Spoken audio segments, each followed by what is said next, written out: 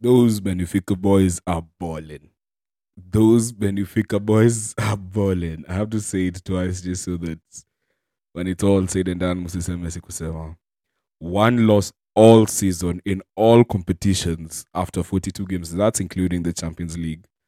João Mario is playing out of his mind. Rafa Silva is playing out of his mind. Gonzalo Ramos is playing out of his mind.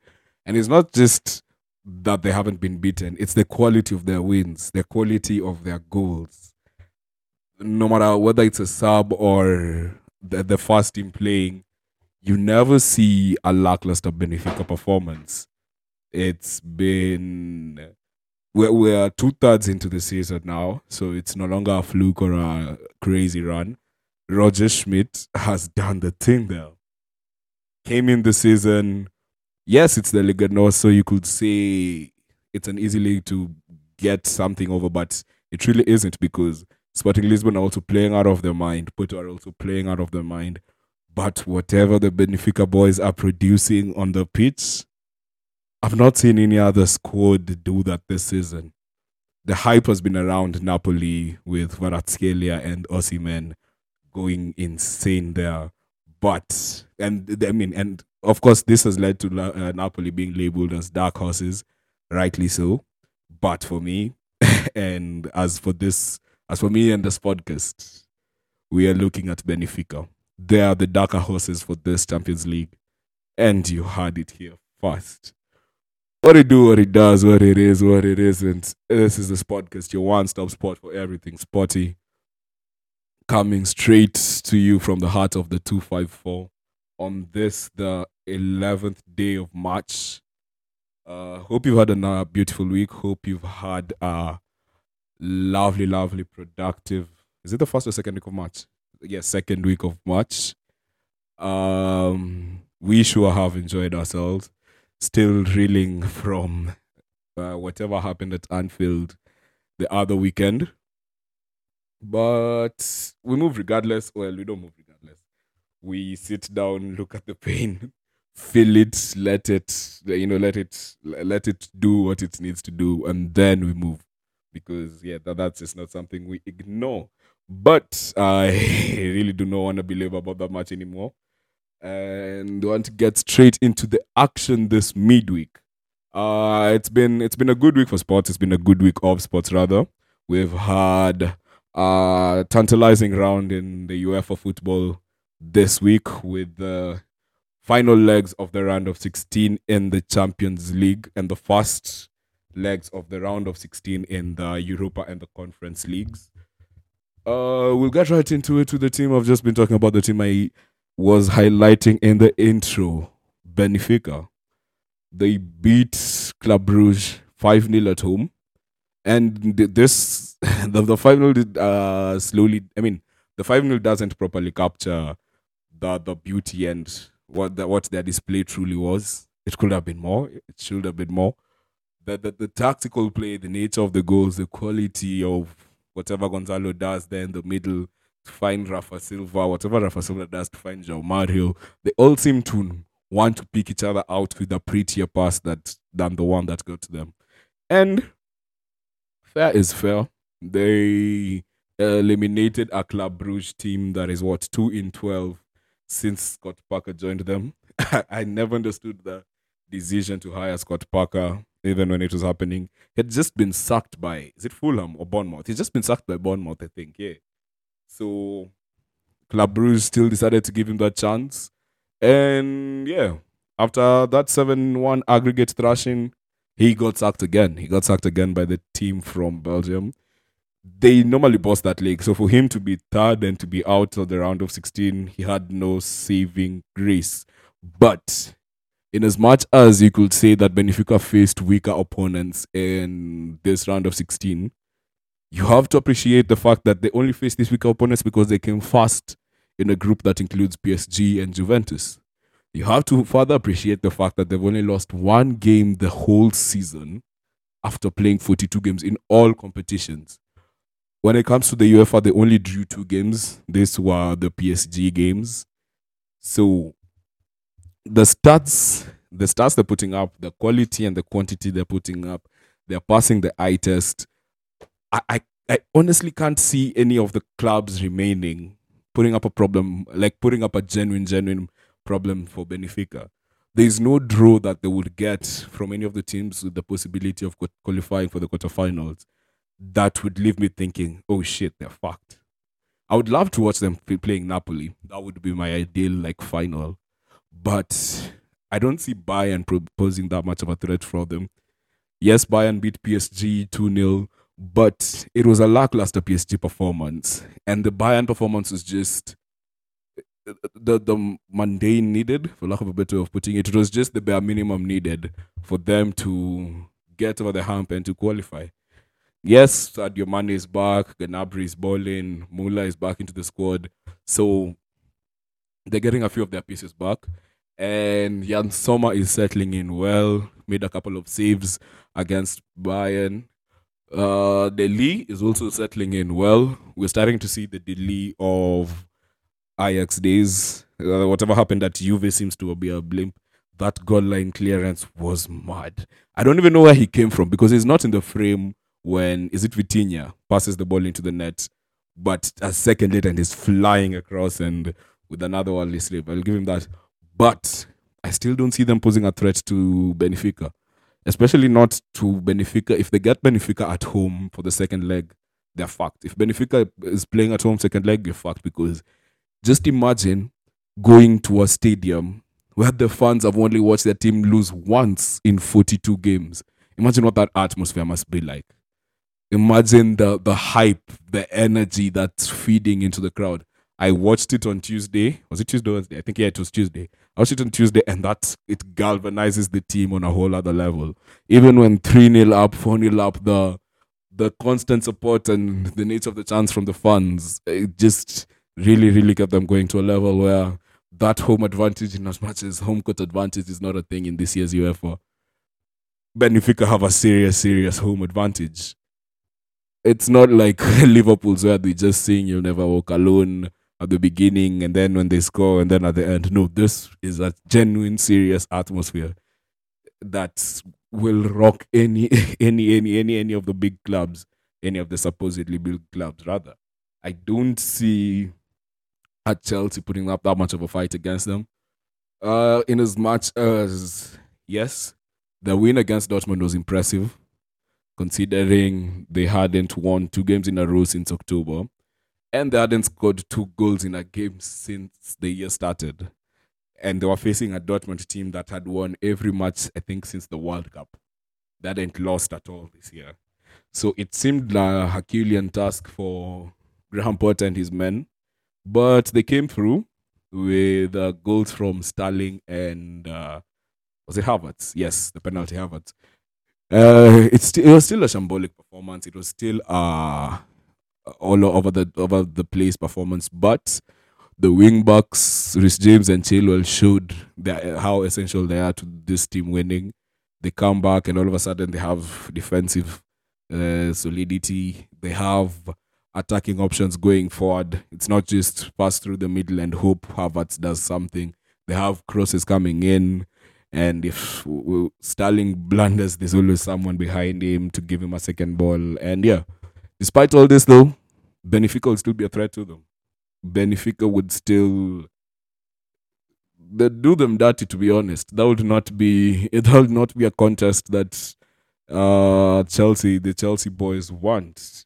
Same goes for Milan. Struggling to get into the top 4 in Serie A. Just got by with our 1-0 away win in the first leg to come to the Spurs Stadium and settle the tie in a stalemate. Maignan saved them. Harry Kane should have scored from that last free kick. But they have nothing against this Benfica boys. These Benfica boys are balling. I'm going on and on about them so that when they inevitably win, and inevitably dead, when they eventually win, you'll remember. It will always be remembered. That's podcast called it first. Maybe Don Carlo and his team could pose a problem for them, but I don't see his heroics coming through this season. They're getting caught out with that lack of attack on the left. Karim is always injured in and out, and the it factor they had last season, playing with a chip on their shoulder and playing with a point to prove till the final minute. Nah, I don't see that happening against this Roger Schmidt team. So yeah, I'm hoping I'm not proved wrong. I would like to be, but the Benfica boys they're on something else. They really are on something else. And to wrap up on the European roundup, we had the Europa League on Thursday after the hype that was Tuesday football, that Benfica game and that Chelsea game. The Wednesday football was quite meh, if we're being honest. Bayern's game was right. The Milan game ended on a 0-0. But Thursday was full of all the dramatics. First, the Man United match. We were hoping for a response. We were hoping to see a performance that will wash the bad taste of Anfield off of our mouths. And we got somewhat there. The performance wasn't all that. Yes, it ended 4-0.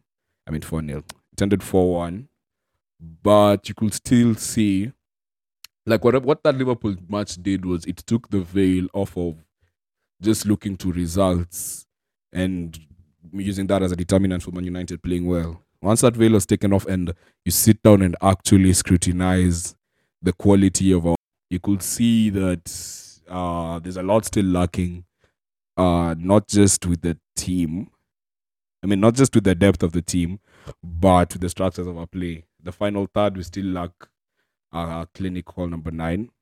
With all Weghorst, credit to Weghorst and all he's doing, and he's playing well for 9 out of the 10 things he needs to as a number 9. It's just that clinical finishing. On Thursday, he scored, but he missed 2-3 clear chances. Especially once we were 3 up and we were missing chance after chance after chance. You could see that, okay, fine. Here there's still some work to do, but there's some good work that has been done. But shout out to the boys, shout out to Sam Marcus, shout out to Anthony with that trademark boot of his. Who else? Who else scored? Anthony Weghorst, Marcus Rashford, and whoever scored that fourth one. I, for the life of me, cannot remember now. But yes, that one at least went well. Watwala Levizuri, no unnecessary stress.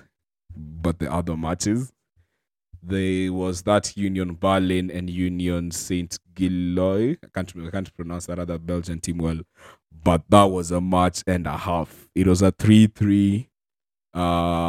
Union Berlin was playing at home, but they were always needed a goal. They were always a goal behind and needed a goal to come back and equalize the match. That Belgian team is serious. That Belgian team is balling.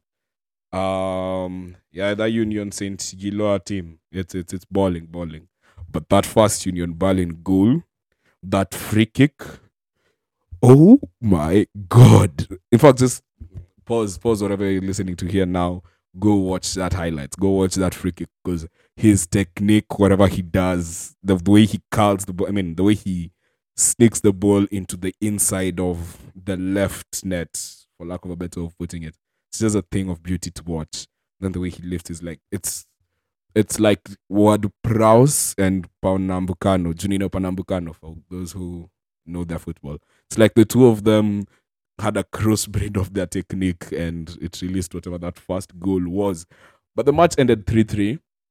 It's a tantalizing back and forth. I'll say tantalizing a lot today, but a lot has been. Yeah, back and forth. The second leg next week should be a match and a half to watch, especially considering Union Berlin were needing the push and the galvanization of the 12th man, the fans.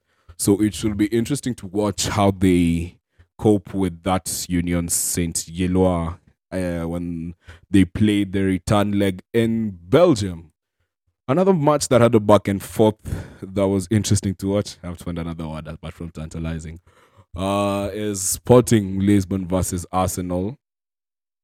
Arsenal went ahead with the corner in this one. Sporting came back with the corner. Sporting came back 2-1, and then Arsenal came back 2-2. Arsenal are showing some that the push to give the minute everything until the end. However, in this one, in as much as they are having an attack and wave and a wave after wave, they just didn't have that finishing. There's that finishing knack that they always lack. Well, not always, that they've been lacking. I saw it in the Manchester United Arsenal game early in the year. For like 15 minutes, they were just spraying balls across the box with no one to finish them. I saw it again against Sporting but this was in Portugal. So hopefully, when they come back to North London, they'll be able to finish the job, stay in the tournament, and keep the schedule loaded. Dead. And to finish up on the important Europa League matches, the Angel, Di Maria, he did that thing again for Juventus. Splendid header, 1-0. Let's see how they do against Freiburg in the return leg. And my guy, Xabi Alonso's team, there's that number 10 playing there, also scored a sublime goal. He touched it with his left to create space and then just curled it in with his right from the left side of the post. That's another goal you should watch. That's another highlight not to be missed. But yes, next week should be very interesting for some of these matches, especially for the 2-2 and the 3-3 draw. Most of the other matches seem quite settled. Even the Shakhtar Feyenoord match, that was also something, especially considering how Shakhtar playing in the Dutch league. They're really coming. So that should be an interesting match to watch. With the Conference League, the only thing interesting there was Mikel Antonio scoring 2. The second one was a beaut. It was a curl and a half. Not as beautiful as Anthony's, but it was right up there. Yes, sticking to football or wrapping up with football, we have plenty coming up this weekend. With the EPL, La Liga, and Syria, with all the European leagues essentially entering the final third of their roundup of their match days. I don't know how to end that sentence. Yes, but they're all entering the final third. It's entering what we would call the business end. Now, now things are for real. Now the table really matters. Zile vitu Arsenal walikuwa wanatuonyesha huko September. But they're still fast, so I guess our jolly. The EPL match the weekend will be opened up by that doesn't sound like English, but the first match of the match day, essentially what I'm trying to say, the first match of the match day will be Bournemouth versus Liverpool. Bournemouth at home. Bournemouth coming after suffering that last minute defeat to Arsenal. Will have a point to prove. Liverpool has just beaten us 7-0. They beat Bournemouth 9-0 at the beginning of the season. Anyone who's read the script, anyone who watches EPL every other day will know this match will end one way and one way only. A stupid Bournemouth win. I'm calling it 1-0 or 2-0. Just a dumb win that Liverpool fans would be able to expect. Because just as it's getting good, just as the highs are getting high, they'll tumble back to the ground. But of course, I'm a Liverpool hater. So even if they were on a 30-match winning streak, I'd still predict a loss. No, but on this one, genuinely, if you're a betting man, if this will have come out before the match, that is, I would put everything I have and everything my father has on Bournemouth because the EPL will always EPL. And that Bournemouth coach looks like he's I've used galvanized just as much as tantalized. He looks like he's calibrating his team to be proper fighters for this relegation battle. Remember, there are teams struggling to stay after just being promoted last season. So they'll play like they have nothing to lose. So yeah, I can assure you of a Bournemouth win there. Then the slate this weekend will be followed by a couple of matches. We have Leeds against Brighton, Everton against Brentford, Leicester against Chelsea, and Tottenham against Nottingham Forest. For the Leicester-Chelsea match, Chelsea coming off of that Dortmund win will be looking to make it 3 in a row. Leicester are slipping. They're struggling. They can't get up. Then that just made me laugh like that. But yeah, it's seeming like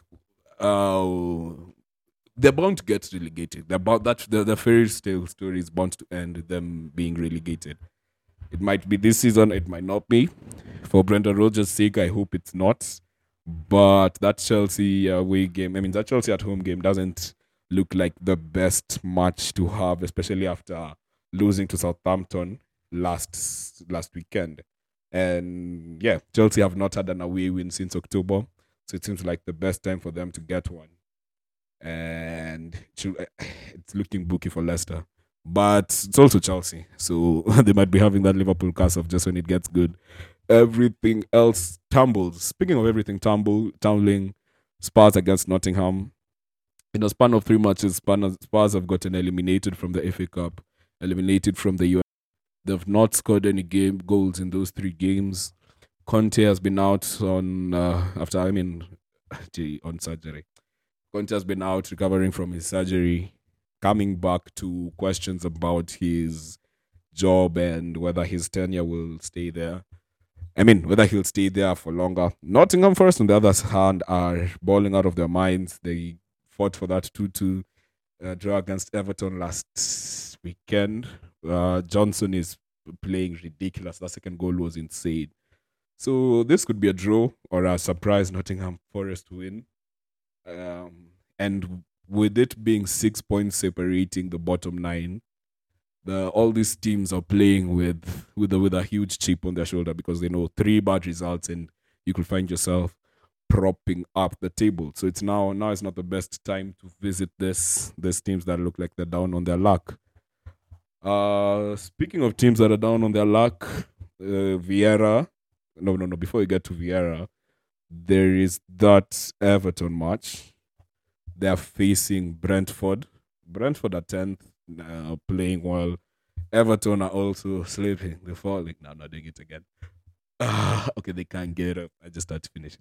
But yeah, they also look like now they're playing every match as if it's a final because yeah, every single point counts there. And but no, I'm not seeing anything other than a Brentford win there. To wrap up today's slate, Man City is facing Crystal Palace. They are going to visit. Is Patrick Vieira a Man City legend? Yeah, fuck it, we'll give it to them because Man City don't have that many legends. Yes, they'll be visiting a former legend in the form of a coach in Patrick Vieira now, whose team is also having a 2023 filled with tribulations here and there. They are finding it hard to score goals. They're finding it hard to get wins. I think this whole season, this whole calendar year, they've only won 1 game. It wasn't a league game either.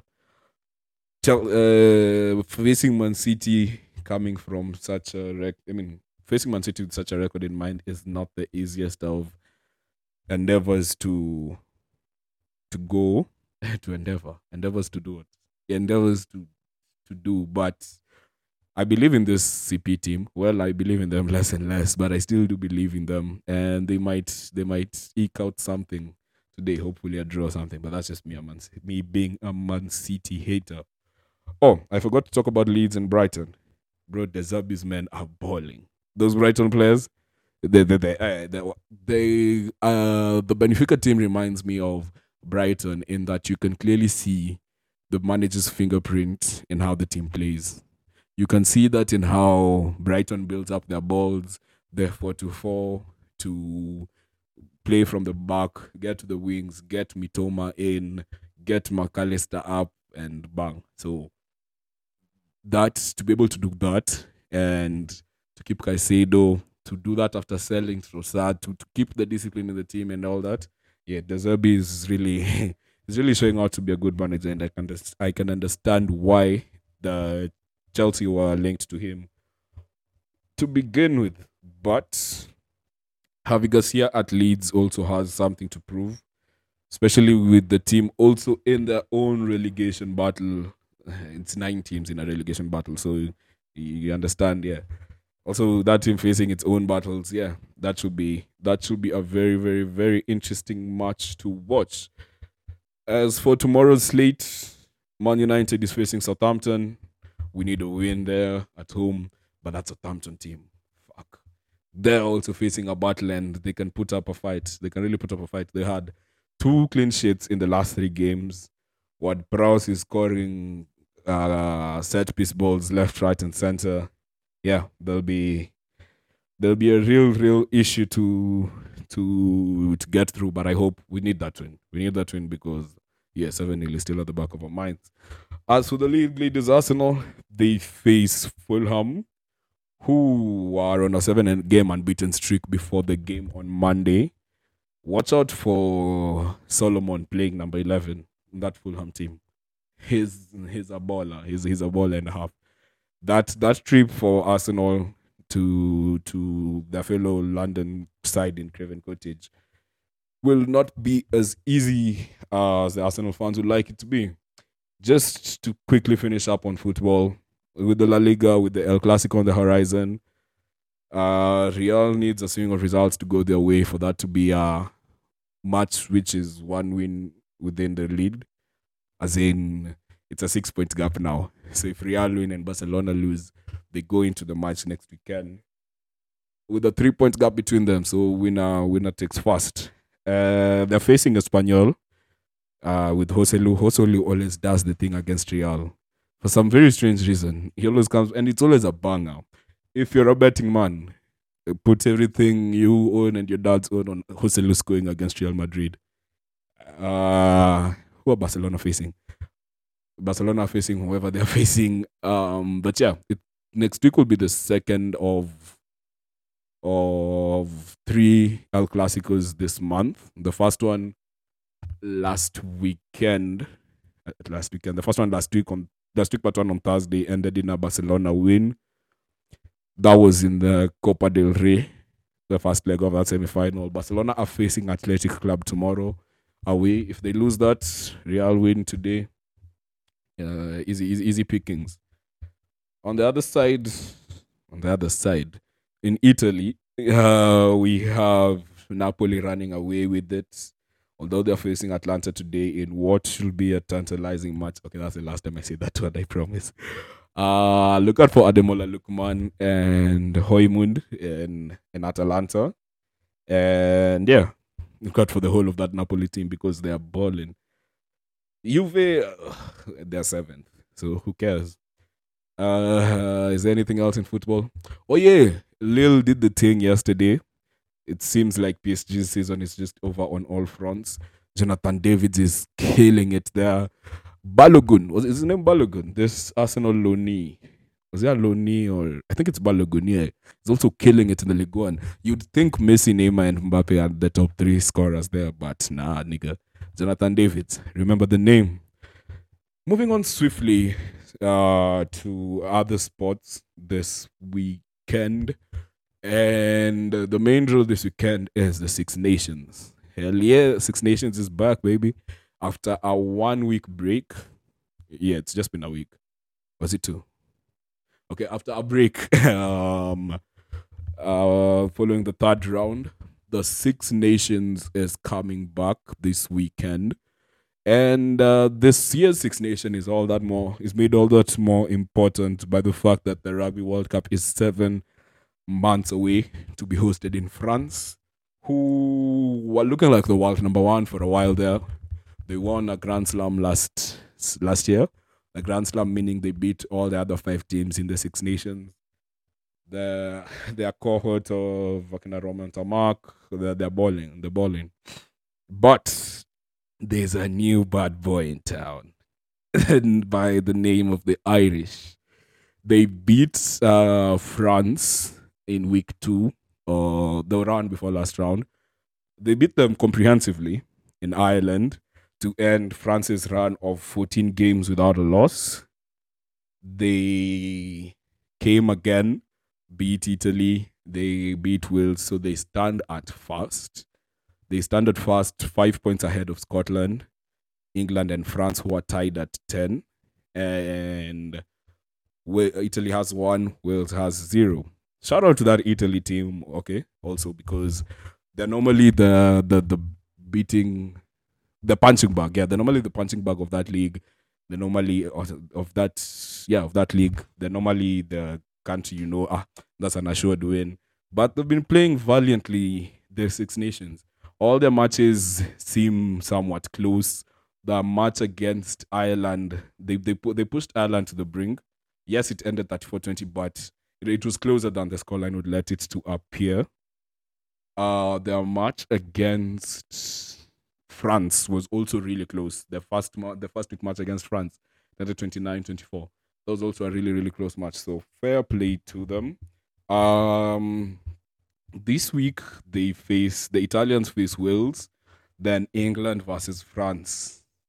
That's a battle of what's the thing? The English Channel. Is that what separates them? Yeah. England versus France, and then Scotland Ireland will also be a good one because Scotland came in winning their first two matches against England and Wales. So they've set themselves apart from the British cohort. So if they beat Ireland, they've beat all the Isles. And then next week they face Italy. Then and yeah, Scotland might just surprise a couple of people here and there. But watching the Northern Hemisphere rugby, this Six Nations, they might pose a threat for the World Cup. They might just end up taking it from the Southern Hemisphere. They don't have the superstar qualities of the Dan Carters and the how has that whole squad's like that squad that New Zealand late 2000s early 2010s New Zealand squad. Why is Dan Carter Nonu, Richie McCaw? The names had faded. I was questioning myself. Yeah, they don't have individual superstars like that. The French team or the Irish team, but what they have is ballers all round. Especially for that Irish team, the back row is insane. Whoever is playing 11, 13, 15, 12, 14, they're understanding their offloading play, their ball movement off the tackle. It's all immaculate. It's hard to get them down to an actual scrum because the ball moves like Fijians in the sevens. It's just flow after flow after flow after flow. So yeah, come September, that Irish team will be one to look out for. Even the Scots are playing well. Finn Russell, uh, his playmaking, both with his feet and with his long passes to find his 12 and 11. The Northern Hemisphere is looking quite formidable. Even the English they're looking a bit resilient, but I guess their match today against France will be a very, very good indicator, a very, very good litmus test for them. And Ireland also against England. The final week next week will also be a very, very good litmus test.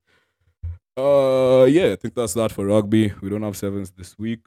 Um, Super Rugby hasn't. It's still on week 3. It hasn't gotten into that groove yet. But yeah, so it's a podcast. Your one-stop spot for everything sporty. As as uh, as the tournament gets more interesting, or as the sports updates come up, this is where you will get them. Maybe not fast, but in a prescient manner that illuminates how you understand the sport. I had no idea how that sentence was ending. Speaking of ending, let's just do a quick NBA report, a quick NBA wrap up. It's been a while. It's been a while since we properly talked about basketball, and not even in the while, but just in the past week, a lot has happened that needs unpacking. First of all, or first and foremost, rather, the main story out of the NBA. Bro, Jamorant is trying to play himself out of the league. He's trying to play himself into the hood, and it's been a while since I've seen such antics. It's been a while since I've seen such unnecessary thuggery. Sounds like the name of a hard album, unnecessary thuggery. Yeah, but it's been a while since like it's not victim blaming, it's not racial profiling. Nah, this nigga's just trying to wild out intentionally. It really doesn't make sense to me because I don't know how that enhances his image more than being fucking Ja Morant of the Grizzlies. I don't know how fumbling that to 30 million in 5 years bag is a good move for him. But he's lucky. He's lucky in that he's not gonna face criminal charges. I think the aren't any criminal charges for What use of a weapon? Negligent use of a weapon, yes. They wanted to post charges for that, but he was just flashing a gun in an Instagram video.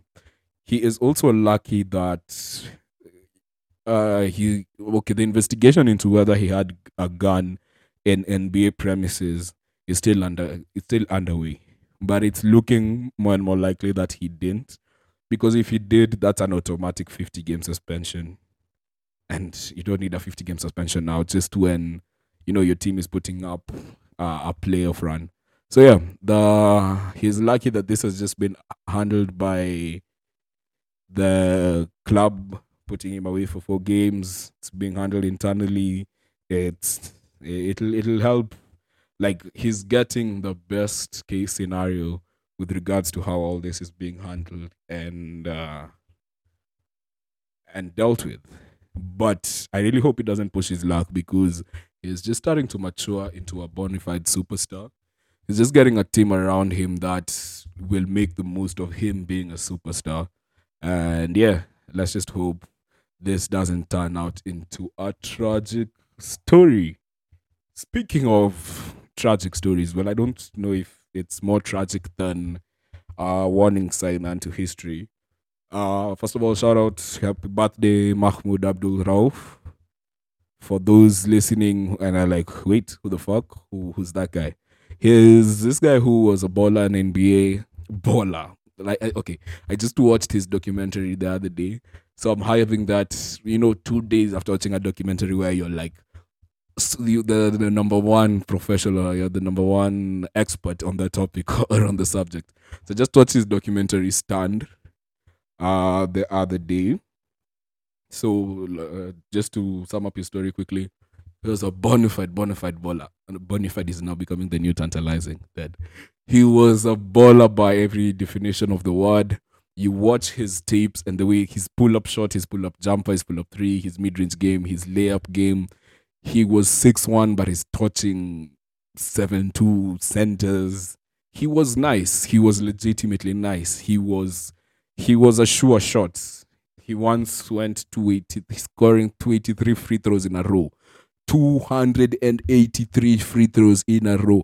283. That's insane. 283 days gets you to September, October there. So imagine what it takes to not only put up all those shots, but to make them in a row. So yeah, he was balling, but he was a principled person. He also was raised without a clue about who his father was. So in his seek for personhood, he found faith in his. He was raised Christian, but the church. He had all the questions. He had all the questions most of the people raised in the church always have. He found faith in Islam, changed his name from Chris Jackson to Mahmoud Abdul Rauf. Having been brought up in Mississippi, you can imagine what that did to the whites. And then after that, he scrutinized America, and he just stopped standing for the national anthem, not with a intention to grab at a media to turn it into a media thing or anything. In fact, he had been sitting down for 6 months before someone even noticed.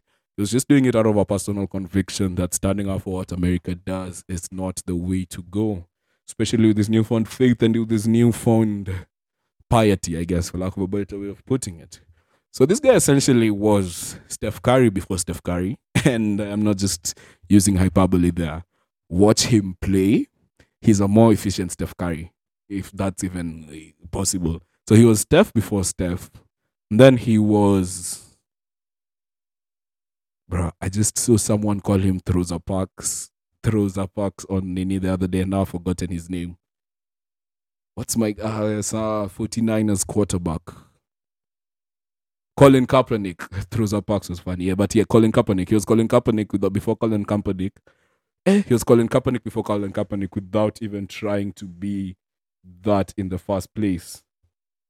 All I'm trying to say is I was surprised uh when I was watching his story that I was just coming to learn of his story.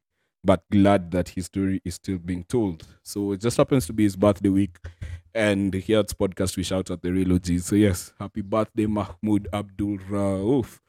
Now, back to the bowling. Enough of the side shows. Just spoken about them. Steph Curry and his Golden State Warriors. These guys can't play on the road to save their lives. The record is now 7-26. I was hoping after Draymond and Dylan Brooks had their back and forth, they would ball out against the Grizzlies. But nah, they got beaten there. And considering how close the playoff brackets are in the West, with what? Is it 2 games or 3 games separating third from 10th? Let me just confirm this. Yeah, it is three. The 10th place team is the Pelicans with 32 wins, and the Grizzlies have 39 wins. So it's 7 games. The Suns have 37, so it's 5 games for them. The Lakers are in ninth seed with 33, and the Mavericks have 34. So the West is tight, is what I'm trying to say. The Warriors are now at seventh. They're in the play. With the way this thing is going, they might need to put up all the wins at home to ensure they come through at least fourth so that they have home court advantage for the playoffs. Otherwise, their road game this season is a very, very worrying sight. Speaking of coming fourth, the Suns are now in fourth place in the Western Conference. KD slipped just before his home debut. He slipped in the most awkward thing I've ever seen in basketball. Okay, no. Whatever happened to Paul George in that US basketball training that's the last thing I've ever seen in basketball. But yeah, KD slipping was a heart in hand moment because he's just coming from injury. We want to watch him play. He hasn't played against LeBron in a regular season game for like 5 years now. They have one coming up end of March, so we are hoping they'll both be strapped up and ready to ball for that. Speaking of LeBron, nigga, the Lakers are balling. The Lakers are balling. I know I was commiserating about them the other episode, but AD is playing out of his mind. He was putting up 30 tens, 30 tens the game before this last game. He puts up 6 in this last game, but the rest of the squad turns the fuck up. D'Lo is back. I am so happy D'Angelo Russell is on Laker again. You have no idea. Putting up 3 after 3, you're starting the game on. Dennis Schroeder is also shooting on top out of his mind. Rui Hachimura is balling. I'm glad by the work Rob Pelinka did in that deadline. I was beginning to question him and think maybe it's familiarity bias that's keeping him along. Keeping him with the organization, but he proved himself. He really has proved himself with this team. So if they can keep this chugging and they can keep this going, and they are now 7-3 in their last 10 in a 3-game win streak. If they can finish the season 6th and above, avoid the unnecessary 2-3 games of the plane, get arrested LeBron back. So 45 days of just drinking and hyping up his son on Twitter, that playoff run could be scary. That playoff run could be really, really scary. Because aside from like the Nuggets, all these other teams in the West have weaknesses here and there. They have chinks in their armor here and there. The Pelicans were looking like the formidable team, but BI, Brandon Ingram, and Zion can't stay healthy long enough. The Grizzlies are looking scary, but Steven Adams is injured. Ja is going through Ja shit. I think Clark is also injured. The Clippers, after adding Westbrook, I thought they're what? 4-6 since. But at least Kawhi is playing regularly now. All I'm trying to say is the West is not. It's stacked, yes, but it's not as solid as people are making it out to be. The Kings are the only tricky team there because they are playing like all the other relegation teams I was mentioning.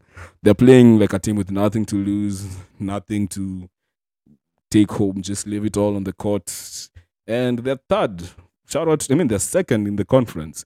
Shout out to the coaching, shout out to De'Aaron Fox, shout out to Malik Monk, to Sabonis. They balled out yesterday.